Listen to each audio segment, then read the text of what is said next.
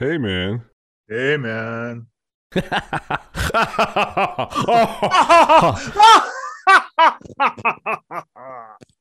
You know what this weekend is? This is the 35th. It's been 35 years since this weekend was the release of Nightmare on Elm Street 3. Ooh, and that's the best one as far as I'm concerned. No, that's awesome. That's good to remind people because I forgot about that.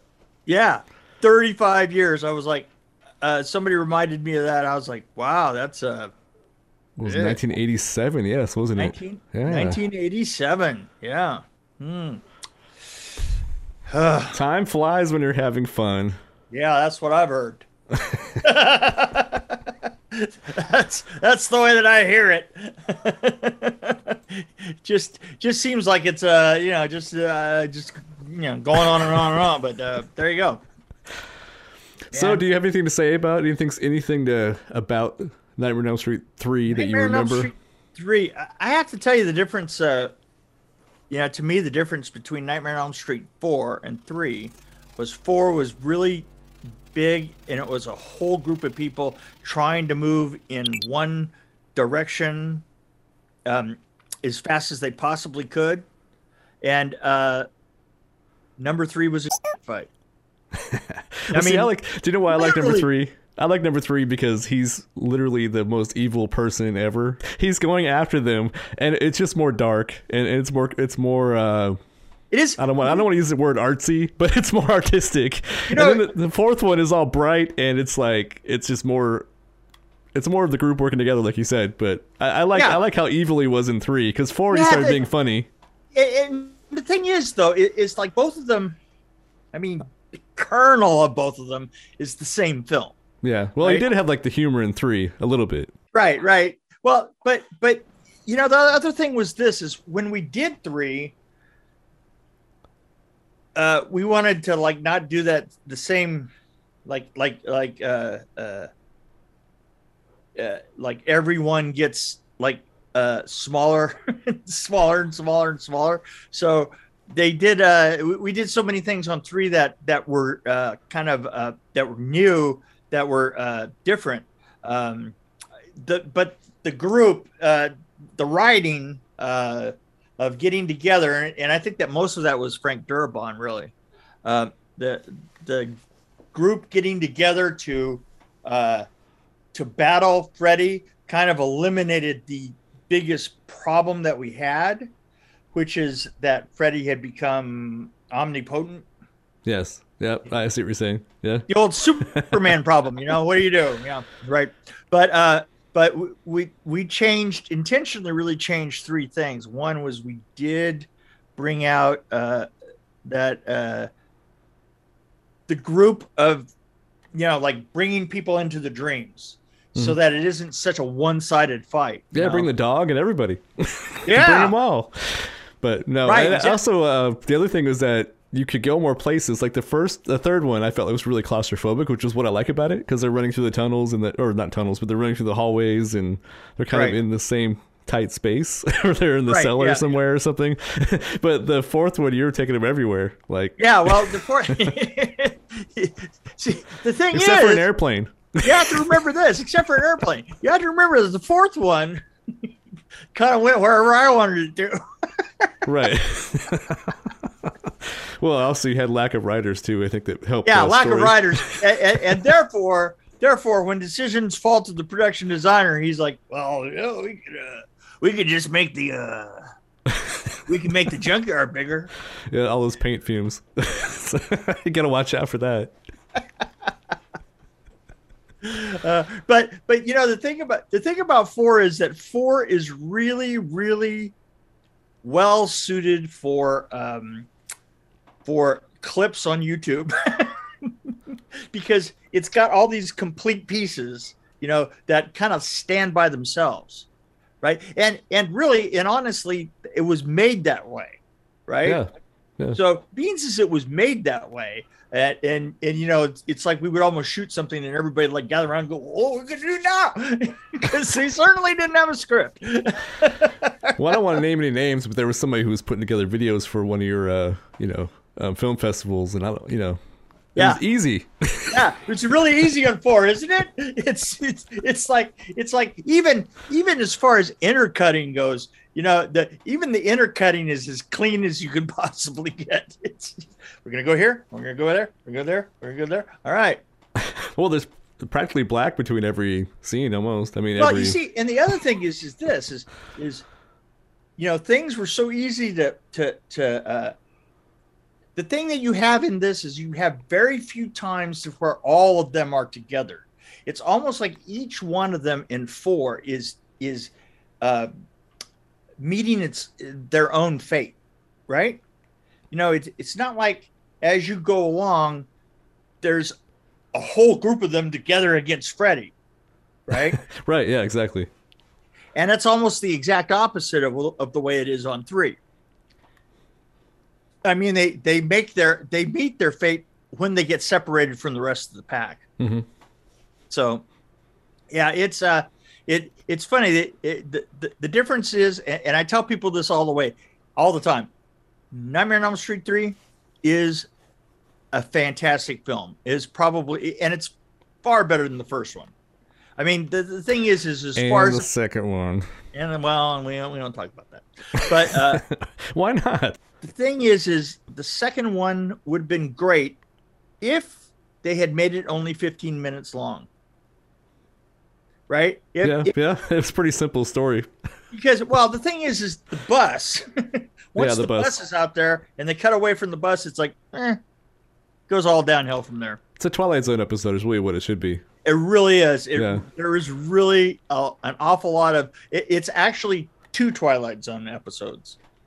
it's the bus and then a Twilight Zone where a man doesn't know if he's gay or not, but he's going to get the judgment of hell pass upon him for Freddy. Anyway. No, but so yeah, thanks for the reminder. I'm gonna go watch that movie then, because I feel like I need to reminisce about. Well, you've explained almost every scene in 3, so. Yeah, over the years, I think I've explained. You've kind of ruined it, because now I watch it, I'll hear you in the background going, "Hey, they just tricycle, they tied this thing, and they pulled the string down, they crumpled it." Let me put my Mick Mute on. You know what? Yeah, there's a new set of Mick headphones out. They have a McMute button. Oh wow, that's a special frequency that it's like. Yeah, that's right. Yeah. So are we we talking about Crimson Peak? Because I feel like as a production designer, we have to respect Guillermo del Toro has a way of picking the right production designer, and in this one, I think. Well, I mean, I won't say too much right now, but anyway, it's about this. Did he claim now? Did he claim to production designer himself, or he had a production designer? He had a production designer. I'm blanking on the name. Some dude. Which is interesting because the last one we talked about, I think a girl was a production designer on that one. Right. But I can't. I thought I had the window open. See, you caught me, and with my pants down. Well, not literally, but figuratively. How would you describe this movie? It's wow. It's. I mean, the plot. Okay, so. I mean, they have on IMDb the aftermath of a family tragedy. An aspiring author is torn between love and her friend and a temptation of a mysterious outsider. Trying to escape the ghost of her past is swept away by a house that breathes, bleeds, and remembers. I don't think it's really about the house as much as about the people. It's. I'll tell you something. It's a beautiful film. Oh, and it is. It's a fantastic ghost story.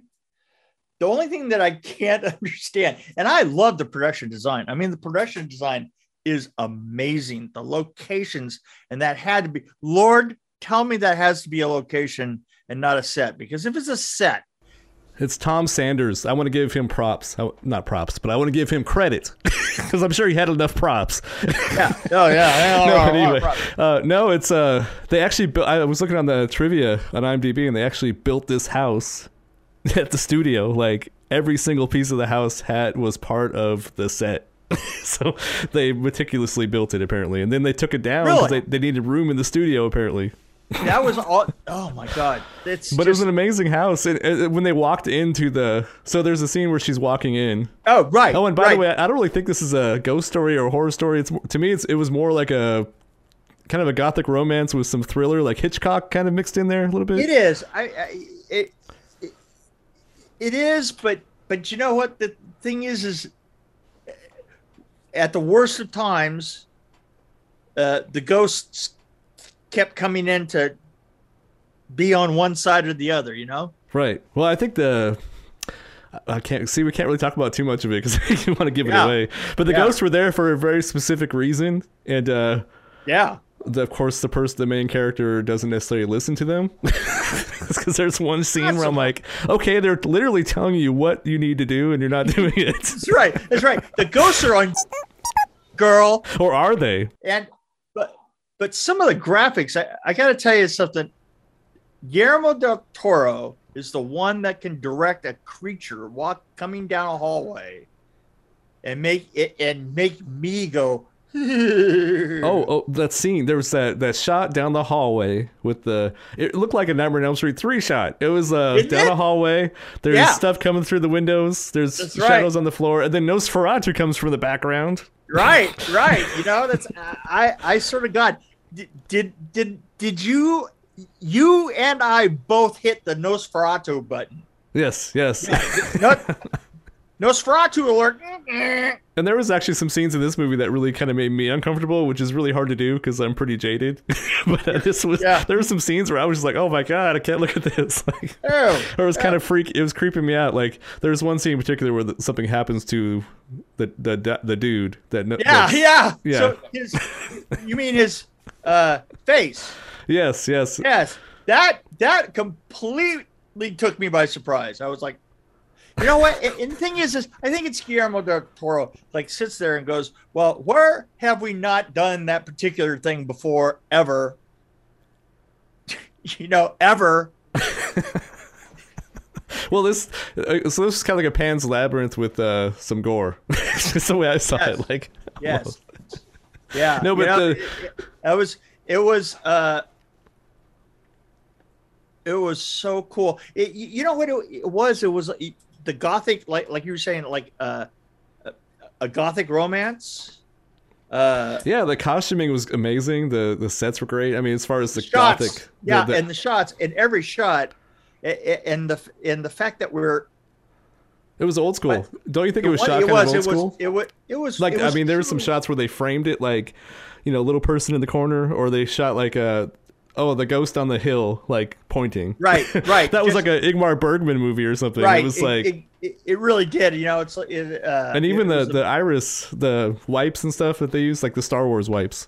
Yeah. You know, it was a definitely a Guillermo del Toro tour de force. Well, we kind of breezed by it, but like when they first walked into the mansion or whatever it was, the huge house, it was like the most most horrible place I could think of. I mean, it was like it was beautifully ugly. I don't even know how to put it. It's like it was so ugly. It was beautiful. You know what? Though you have to admit this, Del Toro does beautifully ugly really well. I mean, think back. I mean, the guy is the guy is a steampunk practitioner of the finest order. Yeah. All the way from when you're looking down the corridor and you can see that secondary arch inside of every arch, the round arch as you're going off in the distance. Oh my God! I mean, me personally, Caligari. Yeah, I do things like holy, you know, it's like that was a lot of work. No, absolutely, yeah. Especially if they built it like every little part of it. So yeah, it just kind of blew me away. Every little part of it. I'm gonna actually buy this Blu-ray so I can see the behind the scenes. Probably, you know. I would, yeah. It would all be worth it because it is an amazing amazing set. And the movie starts out perfectly. It's like, this is how you should start a movie. Like, you have a mystery at the beginning, something you need to figure out. I mean, it wasn't like an action shot, but it was like something happening. Ghosts are real. And okay, why? Right. It's like, and it's like, I see so many movies nowadays that don't start the right way. Yeah, you know, and the weird thing, there's a really strange thing about it is that you're looking for that shot all the way through the film because you know that there's a match to that shot, right? Yes. You know that you're going to be seeing the rest of that, right? And you're just waiting to get there, and all of a sudden you're revealed inside of it, and you go, "Oh, wow! How did we get here?" And you're, "Oh, now I know." But there's a bone I have to pick. Oh, here we go. I mean, it is tough with Guillermo del Toro because the thing is there's something there's something happening that this guy is doing, right? Mm-hmm. You know, he's built this huge machine for one thing, and I know that it. You're talking about the machine that was digging the clay, or the machine? Yeah, the machine that's digging the clay, and you want to go, okay. I had a problem with that too, actually. I was like, wait, what's the point of that thing? What's clay? The point of or is it blood? I'm confused. Right. You go, oh, and you know, the thing is this, I've noticed this always about Guillermo del Toro's stuff is there's always that, I hate to say this because I am so much a fan of it, and totally, I have done this before so many times because you know what the real answer is because it's cool. It added to it. But there was one point where I wanted to put a voiceover over it, like where they walked into the mansion and he stepped to the floor. I wanted to say, "We store our ketchup here." You know, it's like, I don't know. Like, yeah. The paint, especially when they're walking away. When they're walking away, you go, "Oh, did you leave that mess on the floor?" Or was she stirring the paint? Oh, remember that scene? Yeah. But boy, just for the imagery. Oh no, I actually love this. My only problem was I was confused by the machine, and I thought that was my confusion. I was like, really? It wasn't even part of the. It didn't even make sense. I mean, it didn't really explain why he went to America necessarily. So, yeah. But anyway. No, but like I say, the thing is there are holes that you can just drive a truck through, right? And that's kind of the point. I just saw something in the theater, Uncharted. Okay. I just saw Uncharted in theater, and it's got Mark Wahlberg and Holiday. Mm-hmm.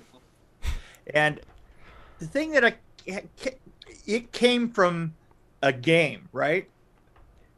Yes. Uncharted was a game. And here's the thing about it, is because of that, it's a live action film. The beans as it came from a game, they really take some liberties with reality.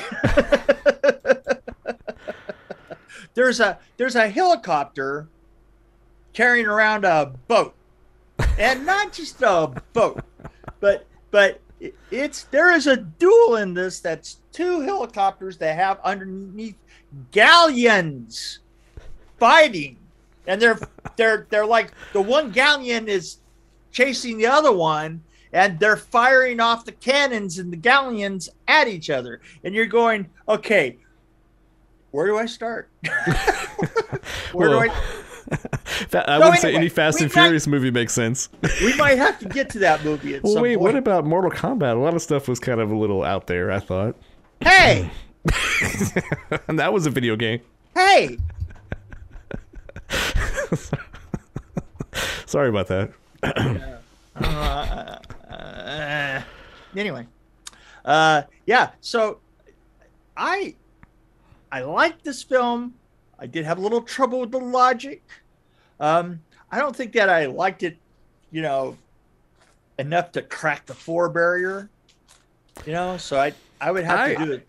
3.9. I really like this. No, actually, I seriously am gonna buy the DVD. I think for me, it's at least a 4.3. I think it's pretty up there for me. I really enjoyed it. For me, it was all about the atmosphere, the costume, the lighting, the sets, the gorgeous scenery. The actors were amazing. The whole thing. I didn't really care about the plot holes. There were some plot holes here and there, but I was carried away by the romance too. I think a little bit. Like, oh, she gonna kiss him? It was. Oh my God. Oh, she gonna kiss him? Oh. Anyway, no. Undeserved.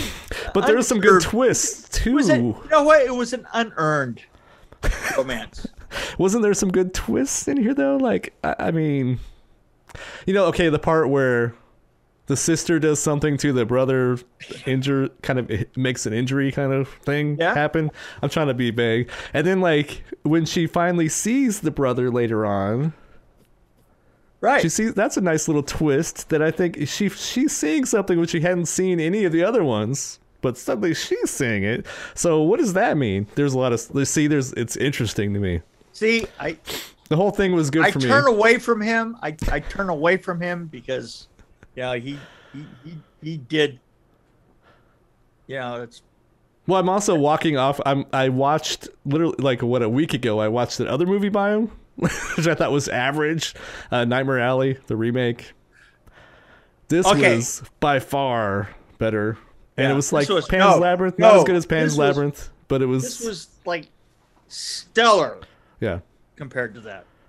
And I think he wasn't going for a horror movie, so I think if you walk into it thinking, I'm going to see a nice horror movie, this isn't for you. This actually almost felt like an Ingmar Bergman Hitchcock movie. It was like, it was like a thriller. In thinking about it, you have convinced me that, it's less horror and more that. But that changes how you look at it.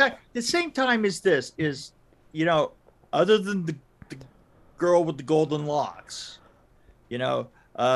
who doesn't understand, who can't realize that he basically said the whole plot to the book that she wrote. And he didn't even look at it.